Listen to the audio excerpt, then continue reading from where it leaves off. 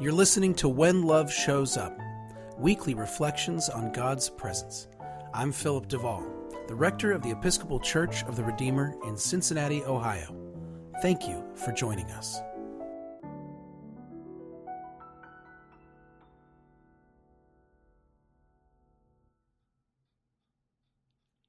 There are no wounds like family wounds. When families fight, the stakes are higher, the passions run hotter, the love, hate, resentment, and care all run deeper. This is the way of things. There is nothing quite like the pain we can inflict on someone when we belong to them and they belong to us. We see evidence of this kind of family discord in the biblical portrayal of the relationship between the Samaritans and the Jews. These enemies were not strangers. They both worshipped the God of Abraham. Their shared ancestry was found among the 12 tribes of Jacob. Though sources differ on just when the split occurred, the Jews and the Samaritans came from the same family. Even the fact that there are different versions and understandings of the fracture sounds like family, doesn't it? The Samaritans, like the Jews, were colonized and subjugated by the Romans. And just like their Jewish siblings, they were waiting for a Messiah at the time of Jesus' arrival. Knowing how close they were, how much they shared, how slight were their differences, their rivalry makes more sense to me, not less. Nobody can push your buttons like those to whom you are closest. The strength of their anger testifies to the depth of their connection. The first Christians were Jews. I wrote about this last week, but it bears repeating, that the first Christians were in fact Jews that followed Jesus who is Jewish. And yet, no group of people in the history of the world has been as destructive to Jews as Christians have. There's no escaping this fact. Christians have othered and marginalized and oppressed and murdered Jews on a level that would horrify the Pharaoh of Exodus. And we've done it in Jesus' name.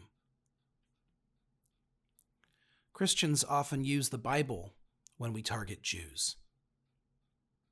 We are able to do this because of the amount of polemical and extreme language in the New Testament pointed towards those Jews who rejected Jesus and denied the claims of his followers. Throughout various books, we have examples of painful and difficult language, perhaps most notably in the Gospel according to John, in which it seems Jesus' main adversaries are, quote-unquote, the Jews. Anti-Jewish rhetoric is not exclusive to John, however, and is found littered throughout Christian scriptures. As Christians, it makes sense for us to take issue with this language which has led to so much damage in Jesus' name. And in light of Jesus' Jewishness, it makes sense for us to be frustrated and puzzled by the presence of words that can be weaponized against our Jewish siblings. And yet, as Christians, these are our scriptures. We have a responsibility to at least try to make sense of them. Which brings me back to the Samaritans. Because we reserve our strongest language and deepest frustration for those to whom we are the most deeply connected. The New Testament is a collection of writings, letters, prophecies, and narratives written by Jews. Some of the authors, such as those who wrote the 4 Gospels and the writer of the letter to the Hebrews, are anonymous.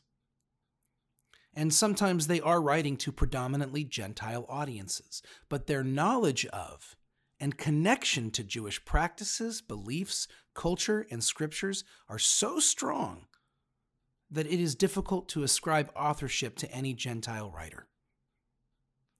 Furthermore, they were all written in a time of great struggle between the Jews who believed in Jesus and the ones who didn't.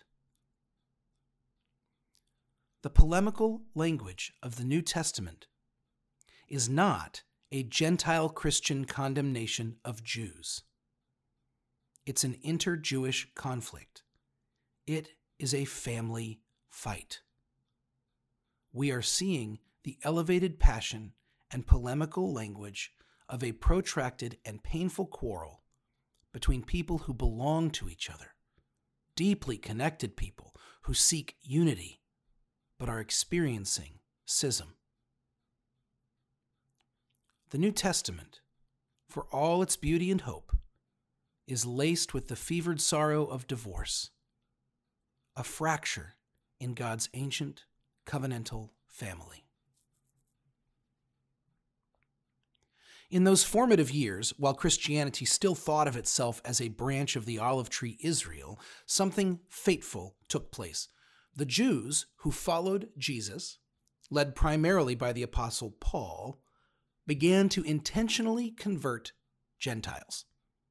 They began to create Christian communities made up of Jews and Gentiles, sharing life across historic, cultural, and religious boundaries.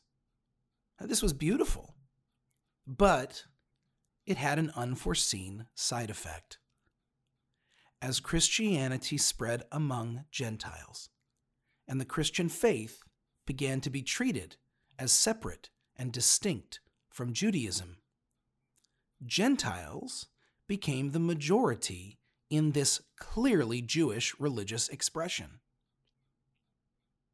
As time went on, Gentile Christians began to interpret the writings that became Christian scriptures as if the Jew-Gentile split was already present at the time of their writing. One marginalized Jew criticizing another marginalized Jew in the midst of a family fight is profoundly different from a Gentile belonging to the dominant culture criticizing a marginalized Jew. And yet, the history of Christian interpretation of scriptures is rife with just that. Gentiles seeing the Bible as God's critique of Jews, Christians using the Bible to justify anti-Semitism. This is a sin. It's a sin against our Jewish siblings, and it is a crime against God.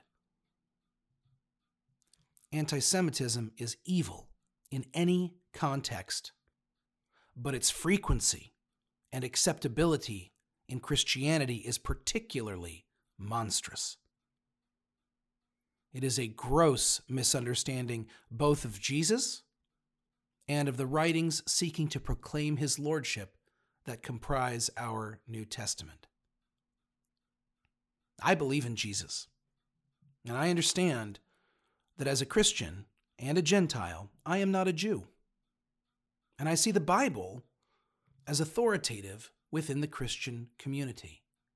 And with all of this in mind, I have a responsibility to recognize and respect the innate and inextricable Jewishness of Jesus and the Bible.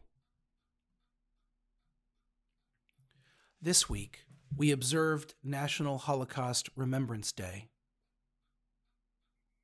Any remembrance of the Jewish Holocaust must include an acknowledgement of the weaponization of Christian scriptures against our Jewish siblings.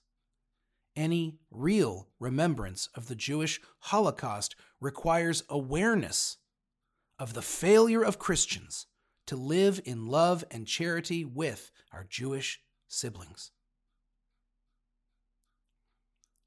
The dehumanization and genocide of our Jewish siblings, as sanctioned by countless Christians, is not ancient history, and it is not myth.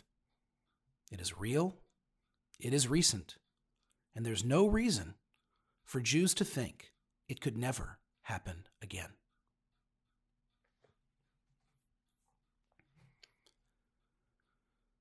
Whenever Jesus encounters or mentions Samaritans in the biblical narrative, the Samaritans are humanized, loved, elevated, their dignity defended and restored by Jesus. He knows Samaritans are distinct and separate from Jews, and he sees God in them. He sees their beauty and their belongingness. He pushes beyond the polemics of the sibling rivalry, and he loves them as they are. Christians, we have this example. We can see Jews as distinct and separate and still recognize our shared history, our belongingness to one another. We can listen to our Jewish siblings and seek to understand. We can see God in them, exactly as they are. And we can be honest about the ugliness and atrocity of which we are capable when we deny our fundamental connectedness and the human dignity of the Jews in our midst. On the occasion of Holocaust remembrance, may we remember our Jewish roots, and may we honor them with all our hearts.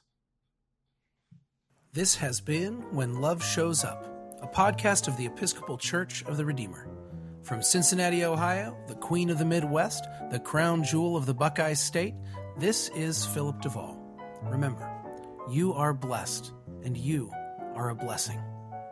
Thank you for listening.